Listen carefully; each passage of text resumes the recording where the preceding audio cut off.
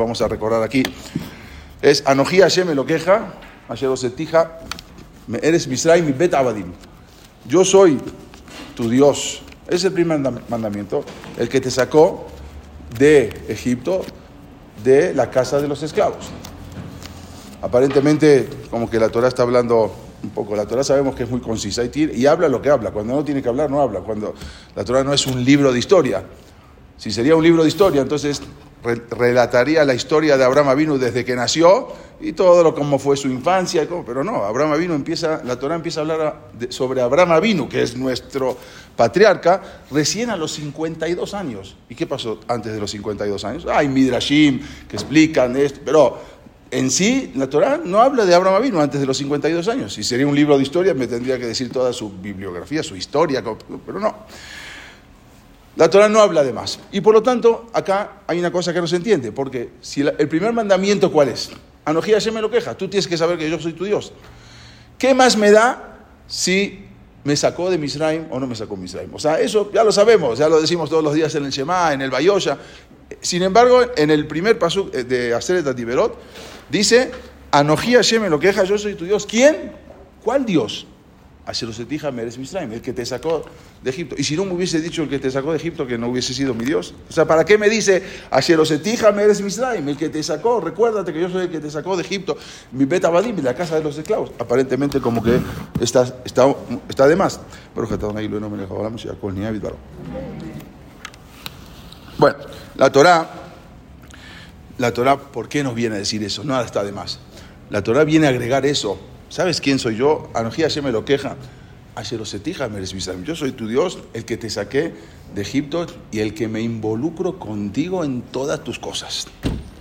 No solamente yo soy tu Dios, el que está en los cielos y tú estás en la tierra. No, yo soy tu Dios, Asher Osetija eres Misraim mi bet abadim. Yo soy el que te saqué de mi bet abadim, de la casa de los esclavos en Egipto. Y yo, por lo tanto, me involucro contigo en todo. Y estoy contigo particularmente y con él, y general en todo, con todo a Israel. Y aunque vas a ver cosas que no te van a gustar o no vamos a entender, yo soy tu Dios, Asher Osetija eres Misraim. Dios está involucrado, como así lo dice en el primero de los Aseret Atiberot. Y por lo tanto, yo soy el que te estoy guiando hacia el destino final. Asher Osetija eres Misraim mi bet abadim. Desde el principio te estoy guiando hasta el destino final. Por eso agregó esto que aparentemente se veía además. Para entender un poco, es importante que hagamos un pequeño resumen de lo que quizás hasta ahora lo que estudiamos hasta ahora. Quizás no todas las señoras estuvieron desde el principio, pero de todas maneras vamos a hacer un pequeño resumen, incluso para la que va a servir para que no, los que faltaron en alguna clase o para las que no estuvieron, y para poder entender esto y pasar entonces luego al tema de la Shoah. Es importante entonces que hagamos un resumen de la historia de Am Israel. Sabemos que había 12 tribus que estamos hablando desde que salimos de Egipto, entramos 40 años en el desierto, ya lo estudiamos varias veces. Luego 12 tribus que entraron, las 12 tribus que entraron entraron a Eretz Israel. Y esas 12 tribus, luego de varios años, luego de permanecer 400 años, luego se construye el Bet HaMikdash. O sea, hubieron Mishkan, diferentes cosas que eran temporarias, pero después de que entraron a Eretz Israel, 400 años se construye el primer templo, el primer Bet HaMikdash.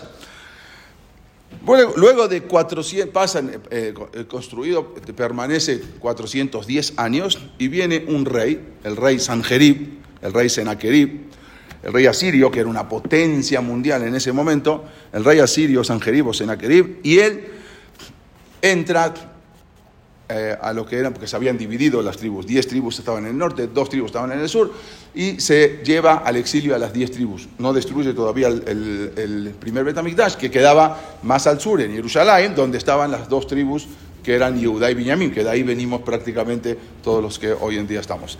Entonces, él se lleva a las 10 tribus el exilio. Este es el famoso exilio de las 10 tribus, que si se perdieron, que si no se perdieron, eso es un tema por aparte.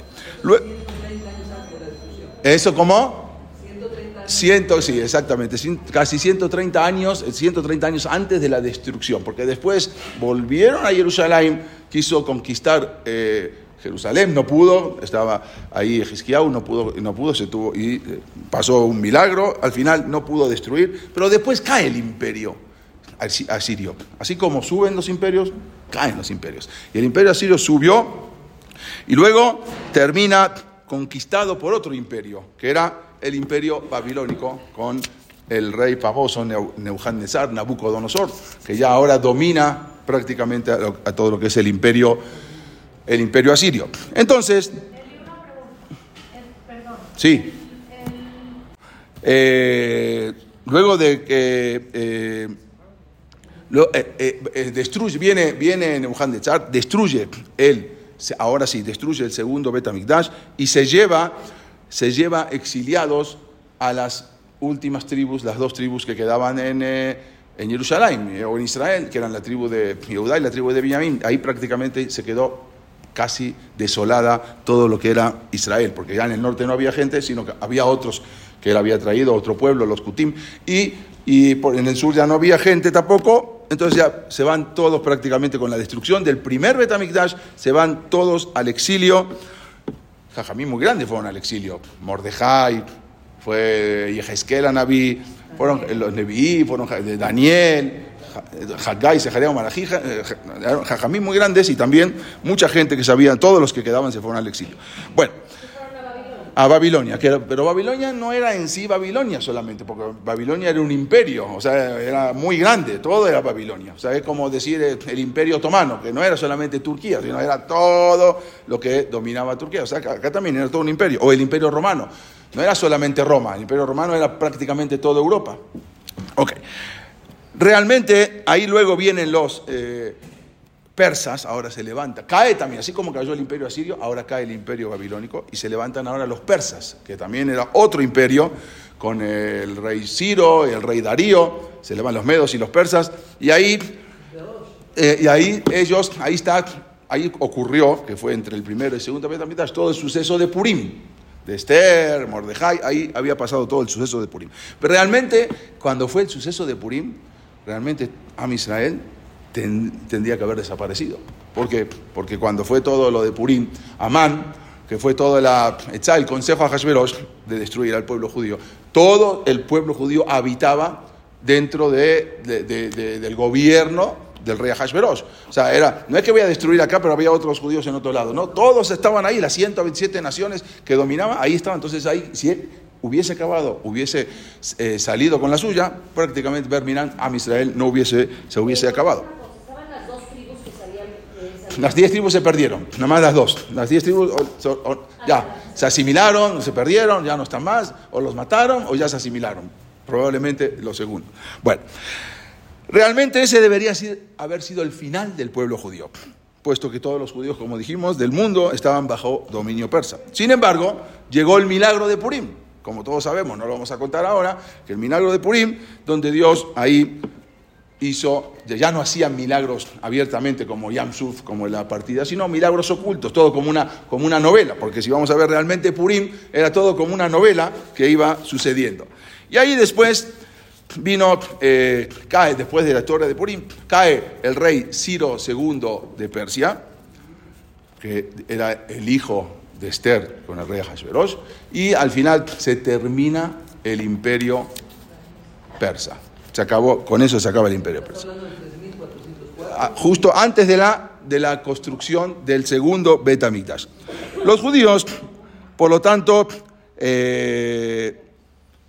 al haber estado 70 años con otra cultura, absorbidos totalmente con otra cultura, deberían haberse asimilado, porque después de tantas culturas, después de tan diferentes, ya primero asirios, babilonios, ya se tenían que haber, así como las 10 tribus también que se asimilaron, pero deberían haber desaparecido del mapa. Sin embargo, Am Israel se las arregló para subsistir y para seguir adelante. Y regresan a construir, no todos, pero una parte de Am Israel regresa a construir el Bet Hamikdash a Jerusalén. Pero en ese momento, no pasa mucho tiempo, son exactamente 34 años, y llega otro imperio. que era el imperio griego, que ya el asirio acabó, el imperio babilónico acabó, el imperio persa acabó, que eran potencias. Israel no era ni una potencia, Israel no tenía qué potencia de qué, sino con quién peleaban. Y acabó también ahora el imperio y el imperio persa, y ahora llega Alejandro Magno con toda su fuerza, llega ahora al Bet Hamikdash. Cientos de miles de soldados griegos atacan Israel, y eso también era la historia de Hanukkah. Otra vez estamos atacados. O sea, 34 años ya hace que regresamos al Bet Hamikdash. Y ya otra vez vienen los griegos, los problemas con los griegos, porque no solamente era con los griegos, sino eran con los helenistas. Los helenistas eran los mismos los mismos judíos que se habían asimilado y se pusieron de parte de los griegos. Bueno, entonces todo eso vino el Nes de Hanukkah, como ya sabemos, y pocos ganaron a muchos, ganaron la guerra y prácticamente hubo una independencia en el pueblo judío, independencia de los griegos. Imagínense que viene Estados Unidos ahora y va a pelear contra Bolivia. No hay comparación. Y con todo eso, Am Israel gana la guerra, como sabemos. No obstante, esa guerra que Am Israel ganó contra los griegos no duró mucho, porque cae el imperio griego y se levanta el imperio romano. Entonces ya terminan, van pasando uno tras otro, y eran imperios, eran potencias, lo que realmente eran potencias. Luego, cuando terminaron todos los problemas con los griegos, ahí, como dijimos, se levanta lo que es el imperio romano, y como ya todos sabemos, todo eso culmina con la tragedia más grande de todas las tragedias, que fue la destrucción del segundo Bet Hamikdash. Después de haber permanecido 420 años, se termina el segundo Bet Hamikdash, y ahí el pueblo de Israel ya es dispersado por todo el imperio romano, por todo el mundo, prácticamente todo el mundo conocido. Según todas las posibilidades, el final del pueblo judío ya no podía estar muy lejos. ¿Por qué? Porque fueron exiliados a otras tierras. Ya era muy probable que se asimilen, era muy probable que se pierdan, muy probable que los maten, que no sigan con esa costumbre. Pero, sin embargo, Am Israel desafió nuevamente a la historia. Increíblemente resistió el pueblo judío. Después de que vinieron los romanos, se habían robado todos los objetos del Bet Hamikdash, una matanza muy grande. Y después de eso, como si no fuera poco, después de unos años vino otra, porque había otra batalla, que era la batalla de Betar, de Bar Kokhba, porque quedaron un pequeño pueblo, pero bien amurallado, que los romanos no podían atacar. Masada también no eran guerreros, perseguían a los armados. Y acá durante varios años estuvieron peleando contra un guerrero muy fuerte, Bar Kokhba, pero al final los acabaron también a todos. Bar Kokhba es esas cosas, manuscritos que encontraron en el sur de Israel, en el Midbar Yehudá, eran los manuscritos de toda esa concentración, y de Bar Kokhba, que están de su puño y letra. También acabaron con toda esa rebelión. Y después de eso dominaron los romanos, y ahí no había manera de poder enseñar. Torah era muy difícil. Está todo lo que pasó con los Asara Arugé Malhut, los 10 mártires de Am Israel, Rabbi Akiva, que los mataron, de qué manera, fue algo tremendo. Y el pueblo de Israel se dispersa por todos lados, y ahí pasan unos años que ya se levanta lo que es el cristianismo, pero todavía no era una religión oficial. Pero hasta que viene el emperador Constantino, y lo pone como religión oficial, lo instala como religión oficial, y ya cambia su capital romana, porque los romanos no eran monoteístas, ¿sí? Pero él lo cambia y lo convierte toda la religión, los romanos, la religión la convierte ahora en la religión cristiana, y cambia de sede. O sea, en lugar de estar en Roma, lo pasa a Constantinopla. Se llamaba Bizancio, pero le ponen el nombre como él, después Constantinopla, y ahí es la sede, que hoy en día se conoce como Estambul, pero antes era Bizancio y Constantinopla. Ok, entonces se levanta el cristianismo en el año 313, y ahí empiezan las persecuciones. Otra vez, como si fuera que no tuvimos muchas persecuciones, empiezan las persecuciones del pueblo judío.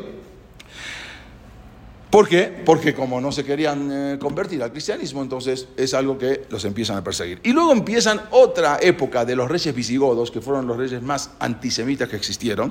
Una lista de todos estos reyes visigodos, uno más antisemita que el otro. No vamos a ver todos uno por uno, pero eran uno peor que el otro, que fueron...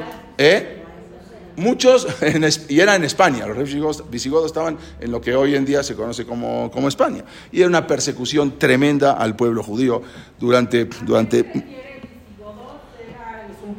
eran un pueblo. Visigodos era un pueblo, y ellos eran los reyes de ese pueblo, que eran un pueblo que perseguían constantemente al pueblo judío, al grado tal de que ni siquiera se los dejaba decir Shema Israel en la sinagoga, los cerraban las sinagogas. Era una cuestión, ya lo habíamos estudiado todo, no vamos a entrar en detalles, pero tremendo fue toda esa persecución. Y al final, después de esto de los reyes visigodos, cuando terminan los reyes visigodos, aparentemente se acaban los reyes visigodos y queremos descansar un poco, porque ya ahí entran los musulmanes, entran a España en el año 713, y aparentemente los musulmanes como que éramos más cercanos a ellos, entonces les abrieron mucho las puertas a los judíos, pero no pasan muchos años y empieza otra época, una época que era la época de las cruzadas.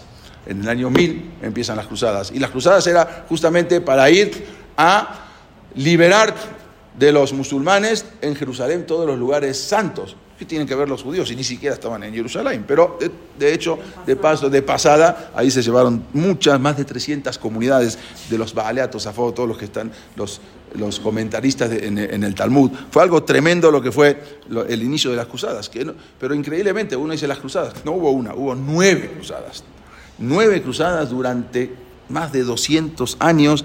Fue algo tremendo, una persecución. Y también, cuando uno dice, bueno, terminan las cruzadas, no, pero ahora vienen las expulsiones, porque llega el rey de Inglaterra, Eduardo I, y un día de Tisha B'Av del año 1290 se le ocurre expulsar a todos los judíos del reino, después de haberlo vaciado económicamente, cuando ya no tenía más nada que robarles. Entonces ahí ya los expulsa, porque igual ya no tengo más nada que quitarle. Y eso fue el rey Eduardo I.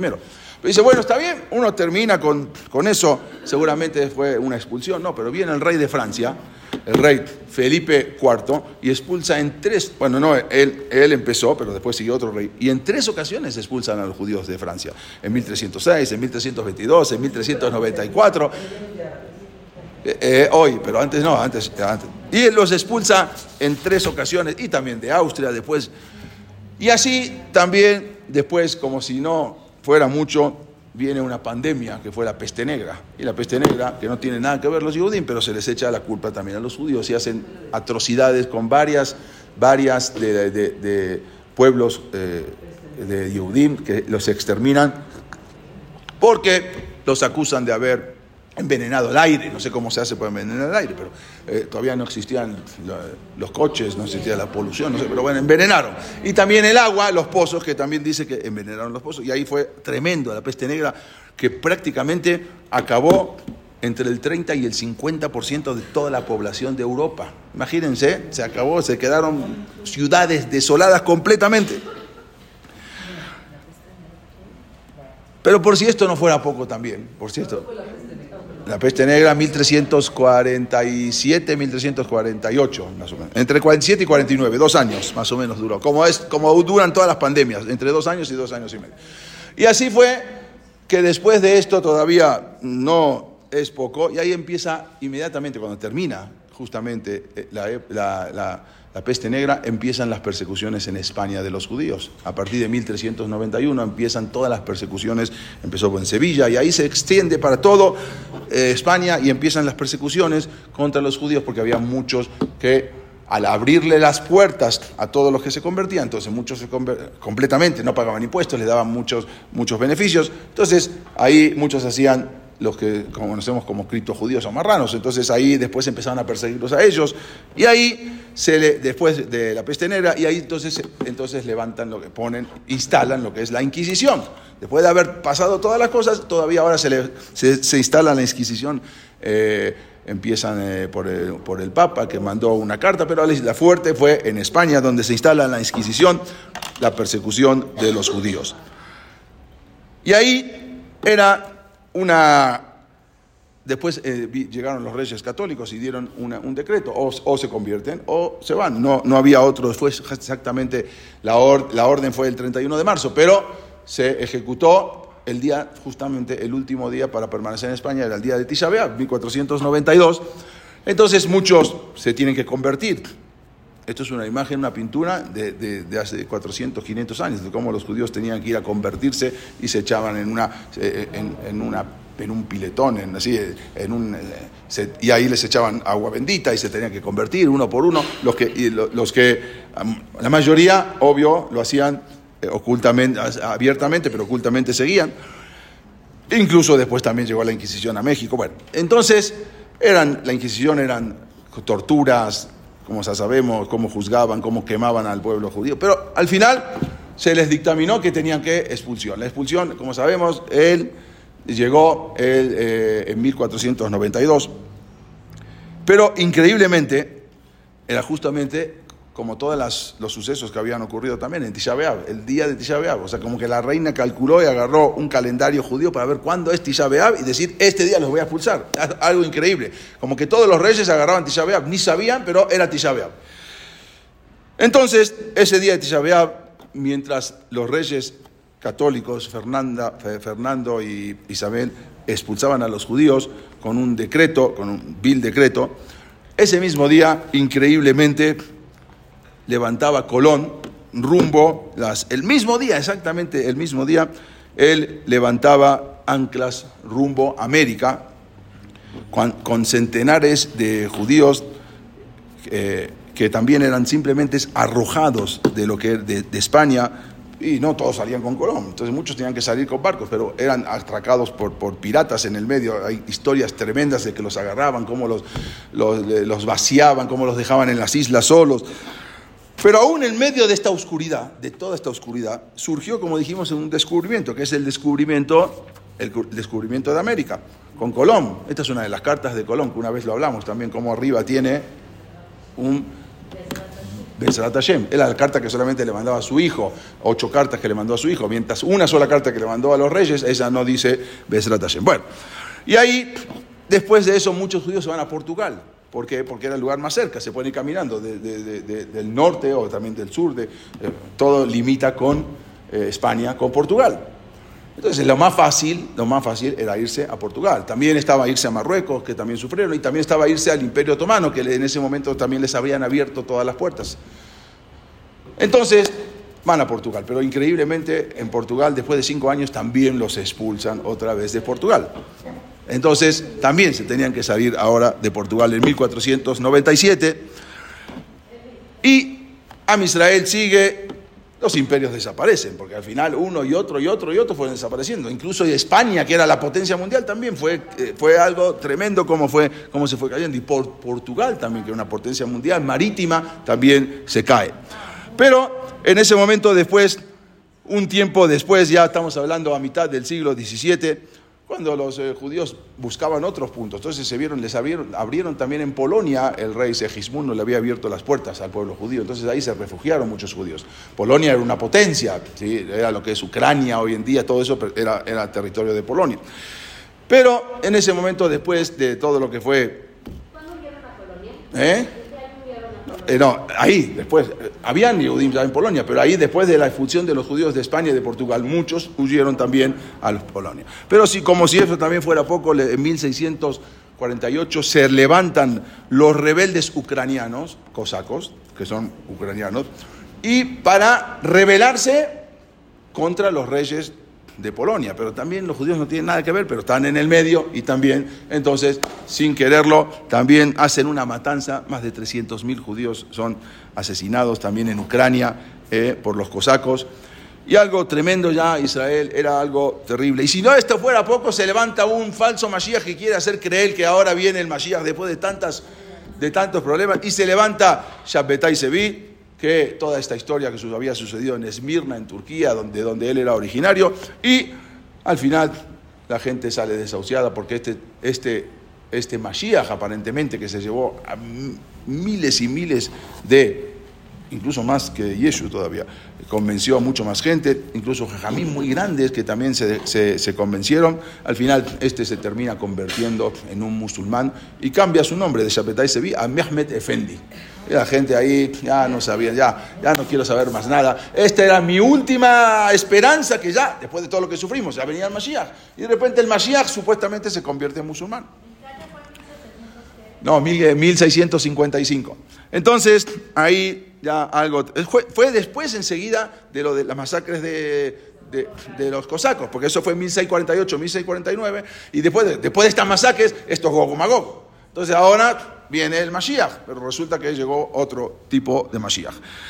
Y al final, después de todo esto, empiezan a decir, bueno, todo esto seguramente es porque siempre nos mantuvimos judíos y por siempre, y todo lo que pasamos, y todos el odio siempre fue porque nos sentimos apartados. Entonces llegó Moshe Mendelssohn y dijo, hay que unirse y hay que juntarse porque esto no es lo que nosotros esperábamos. Y empezó un movimiento que consistía en que judíos que empezaron, él no era la intención de él, obvio, pero después de los que siguieron, al final todos sus hijos terminaron casarse con cristianos, todos se asimilaron, pero su intención de él era diferente. No vamos a entrar en el tema, ya hablamos, era abrir, pero lo tomaron de una manera diferente, y por lo tanto, entonces muchos que decían que evitar la persecución contra los judíos se concentraron en asimilarse tanto como era posible, y para eso abandonaron prácticamente todas las partes,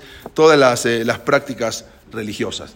Y luego también más adelante vienen los zares de Rusia. Como ya sabemos que uno no había a quien irle porque uno es peor que el otro, aunque después de eso empezaron, y no solamente eso, pusieron algo tremendo, un decreto que nunca en la vida se había escuchado. Había que ir lo habíamos visto hace poco tiempo, al ejército, los judíos, a partir de los 12 años, pero se llevaban a los niños de los 8 años.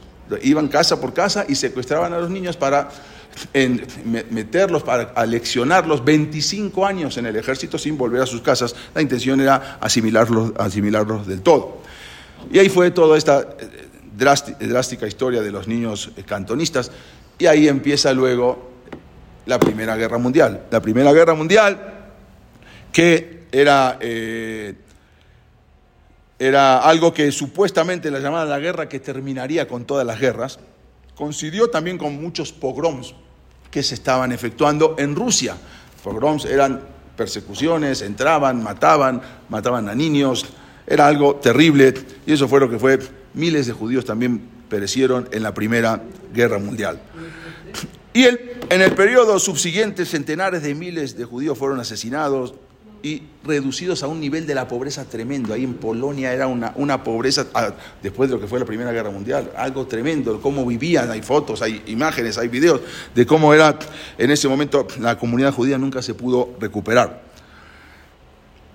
En verdad, la mayor parte de estas persecuciones sucedieron ya en este momento con los ashkenazim. Los sefaradim vivían en el Imperio Otomano y no había tantas persecuciones. Sí eran de segunda clase. Sí, los judíos todos eran de segunda clase. Nadie podía caminar en algunos lugares, no podían caminar por la banqueta, tenían que caminar por la calle porque si no iban a ser más altos. Ninguna sinagoga podía ser alta, tenía que ser bajita, menos que las mezquitas. En general, los judíos sefaradín no fueron tratados tan mal en las tierras árabes. Sin embargo, eso tampoco duró mucho tiempo. Porque hubo momentos de que había fanatismo en muchos países islámicos que diezmaron a las comunidades sefaradín. Y luego después, ya estamos hablando, ya empieza la tragedia de todas las tragedias, que llega la Shoah, que llega el Holocausto, como si fuera que no pasamos por muchas desgracias, y ahí fue algo que lo vamos a hablar más adelante, es el tema que vamos a seguir, y ya sabemos todo lo que sucedió. Los sefaradín, como dijimos, muchos no pasaron por el Holocausto, pero sí hubo comunidades enteras que vamos a ver en Salónica, en Grecia y sefaradín, en porcentaje más que Polonia, porque de un solo país de Grecia, que Salónica era de Grecia también, de un solo país se llevaron al 97%, mataron. O sea, estamos hablando en porcentaje de sefaradín, en porcentaje de pueblos de sefaradín más que Polonia. Ok. Pero en ese, solamente ahí. Salónica. Sí, cerraba el Shabbat y era un puerto increíble, pero ya empezaron después a traer algo como un rabino reformista y ahí se empezó a perder todo y empezaron a abrir en Shabbat más adelante y ahí fue lo habíamos estudiado en una ocasión. Pero bueno, ¿cuál es la razón que estamos hablando de todo esto? Que somos acá, que venimos a ¿qué? Masoquistas, a masoquearnos. O sea, ¿por qué estamos hablando de todo esto? Bueno, simplemente la respuesta es para enfatizar lo que es nuestra supervivencia. O sea, es improbable. Si uno ve la historia, no hay manera que un pueblo pueda subsistir todo esto, siendo que nunca hasta ahora no teníamos ejército. El ejército recién después de que se instaló el Estado judío. Pero antes, ¿qué ejército había? Si todo Israel, todo el pueblo de Israel estaban diseminados por todo el mundo, entonces ¿cómo van a tener un ejército? ¿Y pelear contra quién? Contra potencias como los asirios, como los medos, los persas, los babilonios, los griegos, los romanos, potencias impresionantes. Israel no era ninguna potencia. ¿Qué otro pueblo de la civilización ha tenido tanta sangre derramada como nuestro pueblo y todavía haya podido vivir para contarlo? No hay. ¿Qué otro pueblo? No existe. Ninguno. Por más que uno vea, no hay. Ningún otro pueblo estuvo ni siquiera cerca de lo que pasó el pueblo judío. Cualquiera que piense objetivamente sobre esto, tiene que darse cuenta que hay solo una sola explicación. ¿Cuál es? La Shachá Pratit, el Dios que nos está cuidando. Aunque salen preguntas que vamos a ver. Si es Akadosh Baruj Hu, porque si no fuera otro, no hay. Anoji Hashem lo queja, Misraim, yo voy a estar contigo. Dios nos está cuidando a pesar de todas las persecuciones. Pero entonces me imagino que cada uno en ese momento se está preguntando en su cabeza y está diciendo, bueno, pero si Dios nos está cuidando, entonces ¿por qué permitió que estos eventos ocurran? Está bien, está muy bonito, Hashem nos está cuidando, pero ¿por qué entonces permitió todo esto? ¿Por qué permitió el holocausto? ¿Por qué permitió todo lo que resumimos en 20 minutos? Entonces, ¿por qué permite eso? Esa pregunta la vamos a responder a medida que estemos hablando de la Shoah, del holocausto. No es una pregunta que la puedo contestar en un minuto, pero la vamos a ir entendiendo a medida que pase todo. A través de todas las persecuciones, aún sobrevivimos, solamente fue posible porque por medio de la protección de Borolam. Si no, no existe regla en la historia. Desafiamos toda regla en la historia. Esa es la única forma lógica de comprender nuestra historia. Si no, no hay manera de comprender la historia del pueblo judío. Luego de una historia tan larga y tan sangrienta, especialmente después del holocausto, estos eran los sefaradín también, donde habitaban, cómo estaban durante miles de años y cómo desaparecieron. El primer número está mal, porque eran 285.000 y después hoy en día no hay ni 2.000 en Marruecos. Y así, al final, de todos estos lugares donde estaban los sefaradín, no quedó absolutamente nada. Y al revés, donde estaban en Israel, donde había 150.000 árabes, en el momento de que Israel se levanta como Estado de Israel, hoy en día hay 1.640.000. Creció, justamente al revés. Bueno, es algo increíble y como muchos lo reconocieron, no solamente los judíos, sino también historiadores no judíos, y lo vimos también en varias ocasiones. Hay un historiador, Mark Twain, que era un escritor, y él dijo también que los judíos en verdad constituyen solamente casi el 0.2% de la raza humana, ni siquiera el 1%, ni siquiera el 0.5%. Entonces, por toda lógica, correspondería que ni siquiera se oyera hablar del pueblo judío. ¿Qué es el pueblo judío? ¿Dónde está? Si es el 0.2% de la raza humana, no existe. ¿Quién va a hablar del pueblo judío? Pero se oye como si fueran miles de millones, porque de todo lado se oye. Él dice, el pueblo judío es tan prominente en el planeta como cualquier otro pueblo, así, conocido. Su importancia comercial es algo impresionante. Y él dijo, este pueblo ha sabido luchar maravillosamente en este mundo, en todas las épocas, con todos los imperios. Y algo que sabemos, él lo escribió, pero no hace falta que nos lo diga. Los egipcios, los babilonios, los persas, surgieron, llenaron la tierra de sonidos, de esplendor, pero luego se desvanecieron como un sueño y desaparecieron. Le sucedieron los griegos, los romanos, que también causaron un estruendo, él escribe, pero luego no están, desaparecieron. Después surgieron otros pueblos. Israel siempre llevó la antorcha durante el tiempo y nunca se consumió mientras los otros se iban consumiendo. El pueblo judío los vio a todos y él sigue siendo lo que siempre fue, sin demostrar señales de decadencia. Aunque sí hay señales de decadencia, porque no crecemos, siempre seguimos siendo los mismos, no llegamos a 15 millones. ¿Y por qué? Por la asimilación. La decadencia no está por la asimilación, no porque por otra cosa. Justamente no crecemos por eso. Entonces, él escribe, todo es mortal menos el pueblo judío. Todas las demás fuerzas pasan, pero el pueblo judío permanece. Y él escribe, ¿cuál es el secreto de la inmortalidad? ¿Acaso se sabe cuántas naciones o tribus existen en África? ¿Alguna vez alguien oyó hablar de esas tribus de África o del Amazonas? Hay cientos de tribus que están ahí. Nadie oyó. ¿Cuáles tribus en el Amazonas, en África? ¿Quién oyó? Pero hubo también innumerables pueblos en África, en Asia, en el Lejano Oriente. Nadie escuchó absolutamente nada. Sin embargo, de este pequeño pueblo judío es muy influyente en la sociedad y todo el mundo habla de este pueblo judío. Eso lo dijo, ¿quién lo dijo? Lo dijo un historiador, pero un escritor, no judío.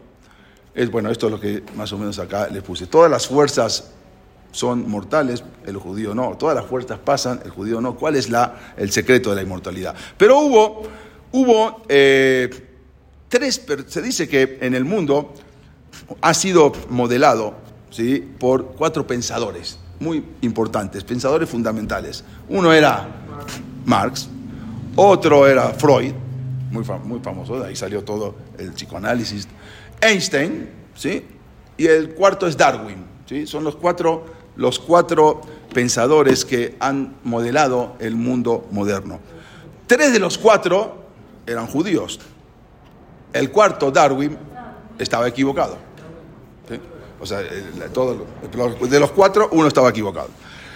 Ok, entonces, a pesar de que los judíos no llegamos ni al punto 2, él dice, Mark Twain, que los judíos están representados en el comercio, en la banca, en las empresas, en la literatura, en la ciencia, en la música, en las finanzas, en la medicina, en todo.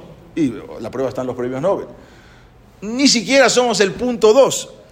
Por supuesto que cuando Mark Twain habló del judío y de todo, él no conocía, o quizás lo conocía, pero nunca se imaginó, de Rashi. Imagínense, o del Rambam. Él no habló de ninguno de esos, él habló de otros judíos, de Freud, de Einstein, pero ni habló del Rambam. O sea, todo lo que habló, ni siquiera mencionó al Rambam, al Nachmanides, tampoco mencionó a Rabbi Isaac Abravanel, tampoco mencionó al Shulchan Aruch, a Rabbi Yosef Karo, o al Maral de Praga, o menos al Baal Shem Tov, ni siquiera tampoco al Gaón de Vilna. Él no conocía a nadie, o quizás lo conocía, pero no mencionó. Cuando habló de todo el pueblo de Israel, no habló de esos gigantes del pueblo judío. Él escribió, las más grandes y más gloriosas naciones e imperios fueron eventualmente arrastrados de la faz de la tierra y se han ido, pero el judío permanece. Mark Twain no fue el único famoso escritor que reconoció también. Hubo otro ruso que se llamaba León Tolstoy, y él también fue considerado como el más grande novelista de todos los tiempos. Quizás nosotros no lo conocemos mucho, pero en el mundo se conoce. Y él escribió en un libro, dice, ¿qué es un judío? Y él dice, esta pregunta no es tan extraña como parece. Veamos qué clase de criatura peculiar es el judío. Y lo mismo dice, todos los gobernantes, todas las naciones juntas y separadamente han atropellado, han molestado, han oprimido, han perseguido, han atrapado, han masacrado, quemado, colgado, y a pesar de todo ello el pueblo judío aún sigue vivo. Los demás pueblos, naciones, muchas ya no están. Él dice, ¿qué es el judío que jamás se permitió a sí mismo ser desviado de todas las posesiones terrenales, de sus opresores, perseguidores, y todavía, y no para que cambiaran, y todo era para que cambien su fe y abandonen su propia religión? Aquel a quien ni las matanzas ni las torturas de miles de años han podido destruir. Aquel a quien ni el fuego, ni la espada, ni la Inquisición pudieron borrar de la faz de la tierra. Aquel que fue el primero en portar las profecías de Dios, porque todas las religiones parten del judaísmo. Solamente que los cristianos dicen el antiguo, sí, es un Antiguo Testamento, es verdad, no dicen que no niegan, pero es el antiguo. Y lo mismo el Corán, sí, está el Antiguo Testamento, ahora está el Nuevo, o sea, todo sale del judaísmo. Él dice, una nación así no podrá ser destruida. El judío es tan imperecedero como la eternidad misma. Pero hay que tomar en cuenta que tanto Mark Twain, así como León Tolstoy, murieron en el siglo XX, antes de la Shoah. Todavía no vieron que venía la Shoah. O sea, todo lo que hablaron que el judío es imperecedero es antes del Holocausto, porque ellos no estuvieron ahí. ¿Qué habrían escrito acerca de la eternidad judía después de las persecuciones, después de los pogroms en Rusia? ¿Qué habrían escrito ellos después o hubiesen dicho después de la Primera Guerra Mundial y después del Holocausto? Ellos, todo lo que escribieron fueron antes del Holocausto de la Primera Guerra Mundial. ¿Qué habrían dicho ellos si hubiesen visto después de todas las guerras que Am Israel tuvo en Israel? La guerra del 48, la guerra del 56, la guerra del 67, donde la guerra de los 6 días, donde murieron 777 soldados judíos y 23.000 soldados de las otras filas, de Egipto, de Jordania, 777, algo que era insólito. ¿Y qué hubiesen dicho si él hubiese visto después la guerra de Yom Kippur o la guerra del Golfo? Algo que nunca ellos se hubiesen imaginado. Un profesor famoso también, se llama Nikolai Berdayev, es de la Academia y Cultura de Moscú. Él comentó lo siguiente: este pueblo hace tiempo que tendría que haber desaparecido. Su supervivencia es un fenómeno misterioso y maravilloso que demuestra que la vida de este pueblo está gobernada por una especial predeterminación, porque no hay manera que este pueblo siga vivo. Es la eternidad del judío, eso es lo que dijo. Todos concuerdan que es un pueblo eterno. Y así también está el segundo presidente, John Adams, el segundo presidente de Estados Unidos. Él dijo, son el pueblo más glorioso que jamás habitó la tierra. Los romanos y su imperio no son una pequeñez en comparación al pueblo judío. Han proporcionado religión a 3/4 parte de la tierra, claro, porque las religiones salieron de la religión judía. Han influido en los asuntos de la humanidad más y con mayor alegría que cualquier otra nación antigua y moderna. Pero había una pregunta que se hizo Mark Twain: ¿cuál es el secreto de la inmortalidad del pueblo judío? Y el secreto está ahí cuando Dios le dijo en una esperashot, en la siguiente, no esta que viene, la siguiente, para allá Lech Lejá, vino a Kadosh Baruj Hu y le dijo a Abraham: Ba'akimoti et beriti, voy a poner un pacto, vení ubeneja, entre mí y entre ti, uben sareja, y entre tu descendencia, ajareja, que te sigue, le dorotam, para todas las generaciones. Librit olam, va a ser un pacto eterno. Liot lejal Elohim, para yo ser tu Dios, sarajá jareja, y a todos tus descendientes. Es un pacto eterno que yo voy a hacer. Y dice en el Naví, en el profeta Irmías, después de todas las persecuciones y después de todos, aunque el pueblo de Israel se desvíen y se asimilen, Begam, dice, Vayamim Ha'ema, en esos tiempos, Neum Hashem, juro, dice Dios, lo eset gemkala, no voy a hacer un exterminio completo. Así le prometió a Irmías. Aunque se lo merecen por ciertas cosas, pero nunca voy a hacer un exterminio completo. Así es lo que explicó, así es lo que trae el Naví. Y eso es lo que nosotros tenemos que hacer una pregunta. ¿Cuáles son las probabilidades de que el pueblo judío no solo sobreviviera, sino que se reconstruyera? Porque de todo lo que pasó, al final se reconstruyó. Y volvieron otra vez a tener una tierra. Y no únicamente que se reconstruyera, sino que se hiciera al mismo tiempo que una población de árabes, superándolos en número de 100-1, se lanzaran a matarlos después del establecimiento judío. O sea, después de que ya nos establecimos, ahora 100 millones de árabes vienen a aplastar al pueblo judío y a tirarlos al mar. Bueno, 45 millones de árabes en el momento que se levantó el Estado de Israel, después más adelante en el 67 fueron 100. ¿Cuáles son las chances de sobrevivir a una nación como esta? ¿Cuáles son las chances? No existe ni una. Todos concuerdan en que el judío es el pueblo eterno. La nación judía es una nación eterna, pero ¿dónde se origina esta eternidad? Es exactamente en este pasú. Él dijo que no voy a hacer exterminio. Hubo un historiador muy famoso, Simón Dubnov. Él hizo una enciclopedia, tiene 9 tomos, es muy famoso, el famoso historiador. Y él dijo, en verdad él, a pesar de todos sus conocimientos, él no era un hombre que llevaba la religión, no era un hombre ortodoxo, aunque sabía impresionante toda la historia, es uno de los más famosos historiadores. Él murió en el Holocausto aplastado por las vías del tren, por un tren en su cabeza. Bueno, él tenía una gran cantidad de datos históricos del pueblo judío, desde el principio hasta antes justo de la Segunda Guerra Mundial, porque él fue víctima del Holocausto. En el tomo 9 de sus libros, él analiza el judaísmo alemán y analiza el movimiento reformista del siglo XX, y él escribe lo siguiente: el movimiento reformista nace en Alemania en base a un complejo de inferioridad que tenían los judíos, ya que veían a las antiguas sinagogas y a los intolerantes rabinos con su visión cerrada de las cosas. Eso fue lo que se empezaron a abrir. Con ese judaísmo atrasado del gueto,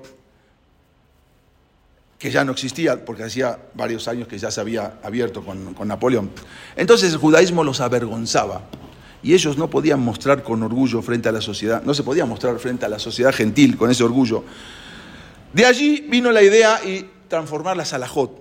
Las leyes habían sido las leyes antiguas, que ellos ahora empezaron a transformarlas, y por lo tanto surgieron varios rabinos reformistas en Alemania. Uno de ellos se llamó Samuel Holden, y el otro se llamó Abraham Geiger, que ellos se organizaron varias reuniones reformistas en Alemania. Por ejemplo, una que duró del 12 al 18 de junio de 1844 en Brunswick, Alemania.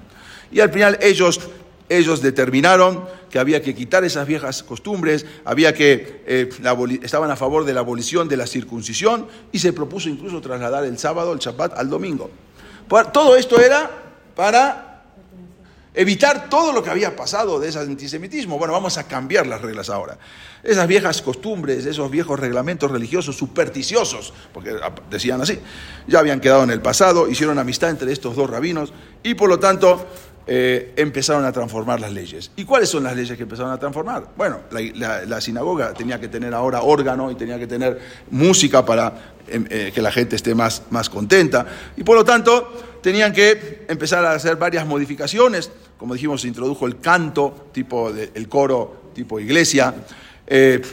Muchos de los tradicionales judíos europeos no tuvieron problemas con estas primeras innovaciones, pero después también se empezó con otras innovaciones, que era la del kashrut. Ya no hace falta ahora, se recomendó incluso abolir las leyes dietéticas del kashrut. También se empezó a no decir Mejayá Metim, la resurrección de los muertos en la Midá.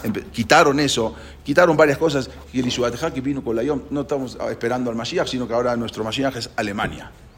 Alemania es nuestro Jerusalén. Y empezaron a quitar varias cosas de los textos de los Sidurim, que no tenemos que...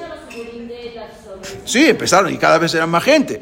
¿Cuáles fueron las conclusiones? Las conclusiones fueron estas.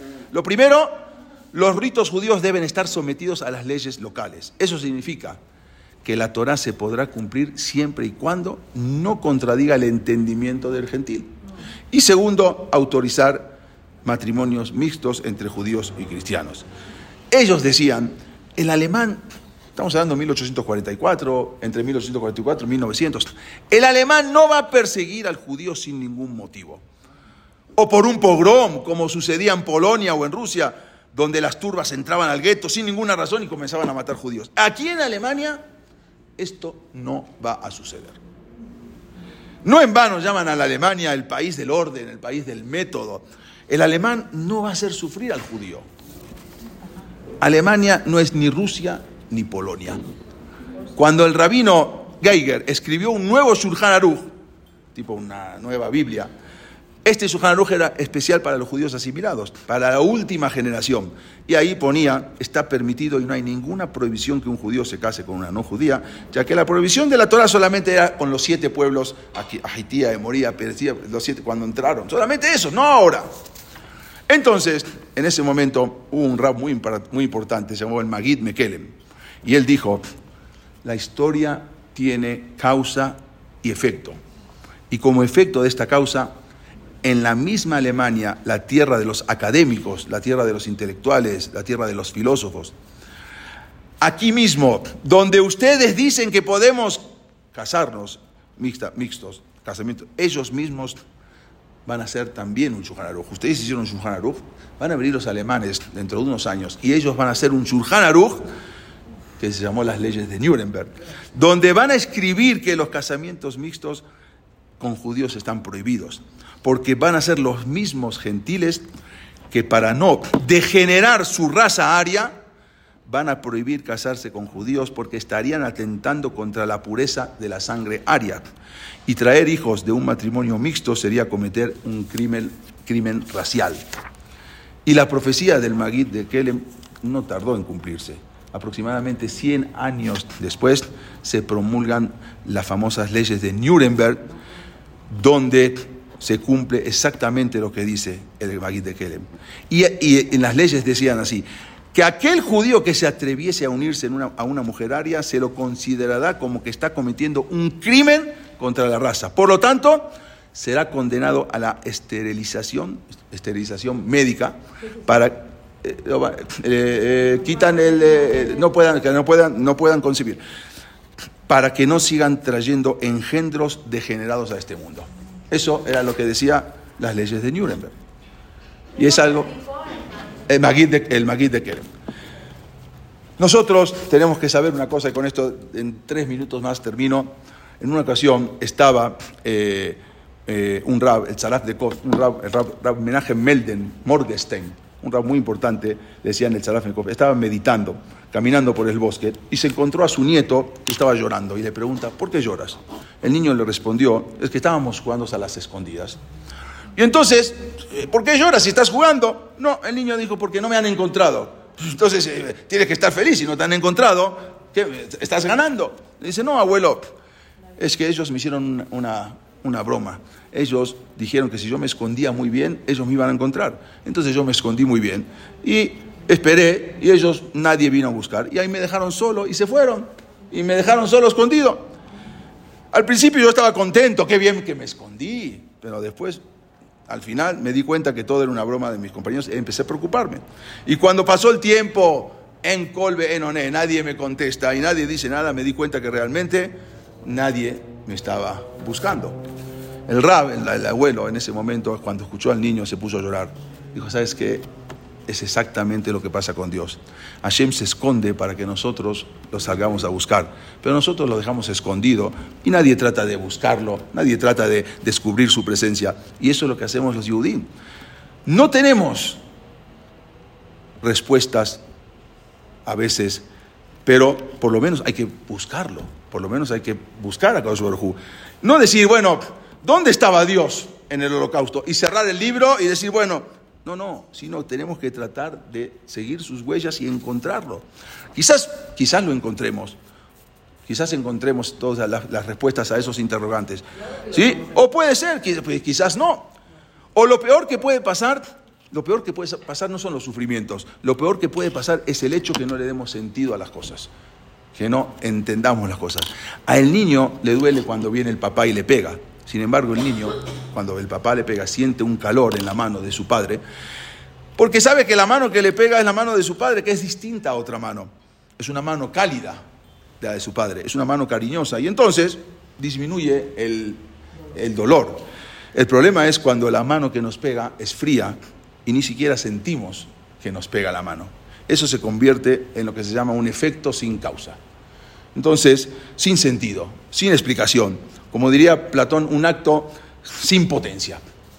Por lo tanto, los motivos de las cosas permanecen ocultos a nosotros. Pero resulta muy difícil, resulta casi imposible afirmar que el holocausto tuvo lugar a causa de un motivo específico. Nosotros no podemos decir que el holocausto pasó por esto. Sin embargo, nosotros como Yehudim tenemos que buscar la guía en la Torá de la causa y los efectos de la forma que Dios conduce este mundo. Esto realmente es un llamado de atención. ¿Por qué? ¿Por qué pasó? Y les voy a decir algo.